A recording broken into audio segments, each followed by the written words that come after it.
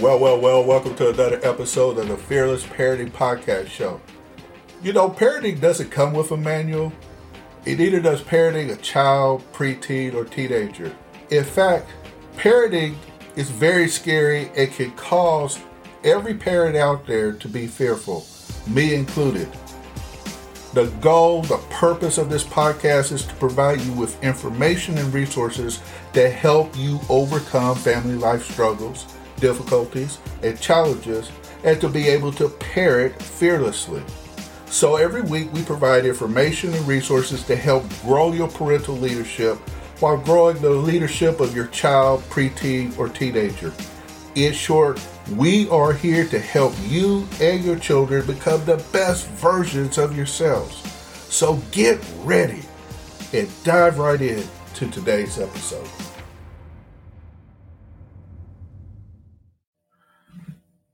Okay, we'll get started here. 3, 2, 1. Well, hello, moms and dads and guardians. Today I have as my special guest Alan and Alexis Tanner. Alan and Alexis are the parents of not one, not two, not even 3. They have 5 young children. All right. And me and my wife thought we were doing something when we had just 2. Now, they love talking about their family and they love talking about researching the best parenting tips and seeing if those tips work in their own family as well as others. They believe family is important and they love finding ways to help parenting be a little bit more simple and yet a lot more enjoyable. So without further ado, here's Alan and Alexis. Hey, thank both of you for being on my podcast here today. Yeah. Thank you for having us. We're excited to be here. Let me tell you, this is a good-looking couple here. They got big smiles on their faces and everything. So we're going to have a lot of fun here today. So let's start off by having you two tell us a little bit about yourselves. Yeah. Like you said, we're Alan and Alexis Tanner. We are podcasters. We podcast about our family life and, like you said, just how learning different things about and incorporating those things into our family. We do have 5 kids. They range from 11 down to 4. So we packed them in real tight. So we're in the crazy stage of parenting where we have lots of young kids, but we're coming out of survival mode now. We don't have babies anymore. So that's been really fun for us. Yeah, but you got that 11-year-old being preteen age. Yeah. Right. We're easing into that next stage of preteens and teens. So we'll be there soon. Whole new age of wonder. So I got to ask you, how many boys, how many girls? Yeah. So we have 3 girls and 2 boys. So we had the 2 girls and then 2 boys. And then our last little girl was our tiebreaker, is what we call her. Oh, Alan, you're done, man. I have one daughter and she knows that she's the daughter. Uh-huh. She plays that card on purpose. Right. And praise the Lord for my wife who rescues me and go, stop it. Stop it. I know what you're doing. Leave it alone. Yeah. But in all fairness, Alan, you're going to get to rescue her because boys love their moms and moms love their boys. And sometimes boys can get away with stuff on their mom where you're going to have to play the bad person there and call those boys out and say, okay, leave mom alone. That's true. We're already seeing that. Yeah. I love it. So let me tell you, you two look like you have a lot of fun. So let's just start out on that note. How do you have more fun in parenting? Mm-hmm. Because there's no parenting manual. Those children don't come with a user's manual. Okay, so it can be trying. So how do we as parents have more fun in parenting? Yeah. So this may sound counterintuitive, but for me, you've got to break up the routine, right? When you're in survival mode, it can just feel like diapers and not enough sleep and just starting over the same thing the next day. You know, so for us, we feel like you've got to disrupt that. And there's a few different ways that we've done that. One is we love to go on trips. And that might sound crazy because we've got a lot of kids, but we do like to go on trips. We also have something we call Family Fun Night. So once a week, usually Friday nights, that's kind of a sacred night for us. We put all the phones away. We don't do work. We don't do anything else. And we all sit down and watch a movie or play a game together. And the kids really look forward to it. And actually, I think maybe more important than the kids looking forward to it, we look forward to it, right? Mm-hmm. So much in parenting is a slog, and there's no getting away from it, right? Like there's not a lot of people that enjoy the tantrums and the middle of the night, jump in the bed and kick you all night. No, most of us don't like that. So you've got to find those fun moments. I think it's also good to get your kids involved in what you like. So I love to hike. And so I've been trying to teach my kids to love hiking from a very young age and trying to go on cool hikes and get them involved in that. Oh, those are mentor opportunities there. Yeah. Gotta love it. Okay, Alexis, what about you? So going along with getting our kids involved in what we love. So I love children's books and I love reading children's books. And so something I like to do with my kids is we go to the library pretty frequently and we'll go pick out a bunch of books and then I'll read to them before bed. And it's a way for us to bond and connect, but it's doing something that I like because I like reading these books too, instead of just like, oh, now we have to do something else. It's something we can both enjoy together. Yeah, but not only are you having fun, but you're expanding your children's minds. Mm-hmm. And I found when I was younger, I increased my vocabulary through reading. I have a high-functioning autistic son who does a lot of reading, and he has an unbelievable vocabulary. So you're not only having fun, but you're also enriching your children also. I absolutely love that. And you like to take trips. So I got to ask you, how is it? And I imagine it's trips outside the house. Y'all go a little distance here and there. So how do you do this with 5 kids ranging from 11 to 4 and maintain your sanity? Right. It takes a lot of preparation. It does. Depending on what we're doing, like we've done cross-country road trips. We do local things too. So for the road trips, we like to make sure we have a lot of treats and activities in the car to make the car less boring for them, just get them excited. Like we would wait like every hour and give them either a new treat or a new little activity that they can do in the car. And this would just kind of, instead of asking like, are we there yet? Or when's my next treat? They could watch the clock and like, okay, the next hour, that's when you get your thing. And that would just help them keep them entertained enough. And I mean, there's always going to be fighting and craziness, but it kind of helps it a little bit. Well, it sounds like you're being intentional about it. You're placing some forethought into it and say, okay, we're going to be gone this long. The trip's going to take X amount of time. And the kids are going to be watching the clock, so every hour we need to be able to pull this out of the bag. That's right. It sounds to me like they're expecting it. Yeah. No, I think that has been our trick is, they're kind of accountable for the time and we're not keeping track of it. And we're not getting a lot of, are we there yet? Because they're watching the clock and they know when it's time for the next surprise. I think the other kind of counterintuitive tip I would give is there's actually a breaking point somewhere between like 3 and 4 hours. Between 3 and 4 hours, you kind of hit this point where kids they're just like, oh, okay, this is what we're doing today. And so if you can push past that, I know some parents take a lot of breaks or avoid long trips altogether. We used to drive from Wisconsin to Utah and back a couple times a year. So that's a 21-hour drive.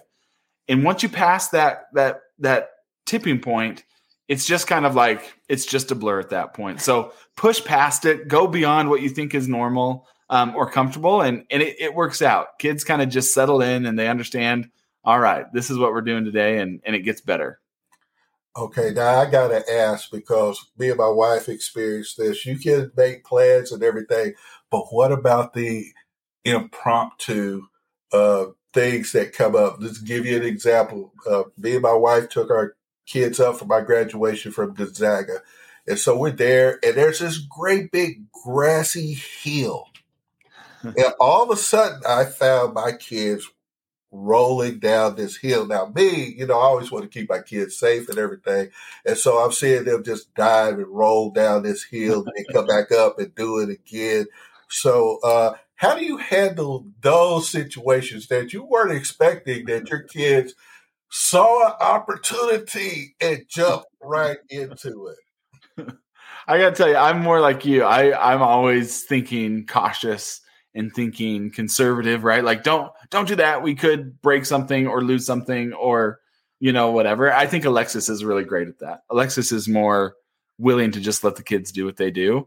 And part of it's being prepared, right? She's got a giant diaper bag that has a change of clothes for everybody. And, she's pretty well prepared for a lot of the obvious things that could happen. Yeah, I keep because we drive a van, and, I keep my van stockpiled of things that, like, we always have wipes, and we always have grocery bags for when people spill all over their clothes and we need somewhere to put it. We have napkins, so I think a lot of it is just kind of preparing for all the terrible things that happen, and something that always is going to happen that you're unprepared for. And now, for next time, and you just kind of have to go with it and be like, wow, that was a terrible experience. But now I know next time when that happens, I am ready to go. Right. You sound like my wife, because my wife's like, oh, let him go, honey. Let him go. Uh-huh. It's going to be all right. Yeah, but that's a long hill. Yep. Right. Yep. We've even learned to travel with a gallon ice cream bucket for when kids get car sick. And unfortunately, we've had to use it, but we were grateful we had it. So I'm getting here that the main thing that you got to do with traveling with young kids is that you got to be prepared for the unexpected. Kids are messy. Mm-hmm. It happens. I know I was. And if any mom and dad out there is honest, they had their messy moments. So it sounds to me just like understanding what it was like for you to be a kid and the messy things that happened with you, and then preparing for your own kids to go through those things. And I love having to change your clothes, the little grocery bags, okay, change, throw it in a bag, tie it off, set it to the side, and move on, Yeah. The ice cream bucket, wow. Yep, that was Alan's idea. I think his family does that. Yeah, well. Hey, every once in a while, Alan, us dads can have good ideas. I know, right? Hey, it's not a lot. So take that pat on the back and get it, brother. Because that's a great thing. So I'm kind of getting a sense of what it's like to have a big family like y'all have. I mean, y'all are, are basically what's shy of the Brady Bunch. I know that. Right. That's a throwback. But it sounds like a lot of fun to have a big family, but tell us a little bit more of what it's like overall to have a big family and why having a big family is okay. Yeah. So a little background on me, my dad was 10th child of 13 kids. My grandma had 13 kids, all naturally, all one at a time. She was just a special lady. I grew up with 6. I was 3rd of 6, so I came from a big family too. And I loved it. I just looked around and I loved that my family was my friends, and that there was just so, we would go to family reunions and it was like 100+ people for my dad's side of the family. And I loved that. I had a cousin born 2 days before me. There was just people everywhere, and everybody's kind of on the same page, and you just have those family bonds that were so great. And so when we started dating, I told Alexis, I think I want 13 kids. And somehow I didn't scare her away. Still married you. Wow. And I was like, that's kind of a lot. I was thinking 6, which is still, more than we have, but. Right. But I had a lot of friends growing up who came from large families, and I loved the feeling that I felt in their homes and just having all those people around. And I'm the oldest of 3. And I'm just like, I just really want to have that same thing. I want that big family. So I was thinking more 6. So I kind of brought him lower down to what I was thinking. Every kid we had, that number came down a little bit. Yeah. Okay, moms and dads, I want to challenge you to go to the podcast description where you're going to find out more information about Alan and Alexius. We're going to have links there to their website, to their podcast. And you definitely going to want to check out their website because they got some freebies for you and some references and material that's going to help you out and help you to become the best version of yourself as a parent and help your children become the best version of themselves. As a matter of fact, I'm going to hush and let them tell you how you can find them. Okay, you can find us at our podcast, Parenting in Real Life podcast, and you can find us anywhere that you listen to podcasts. We're on all platforms. You can also find us on Instagram at Parenting IRL Podcast. We're pretty active on there.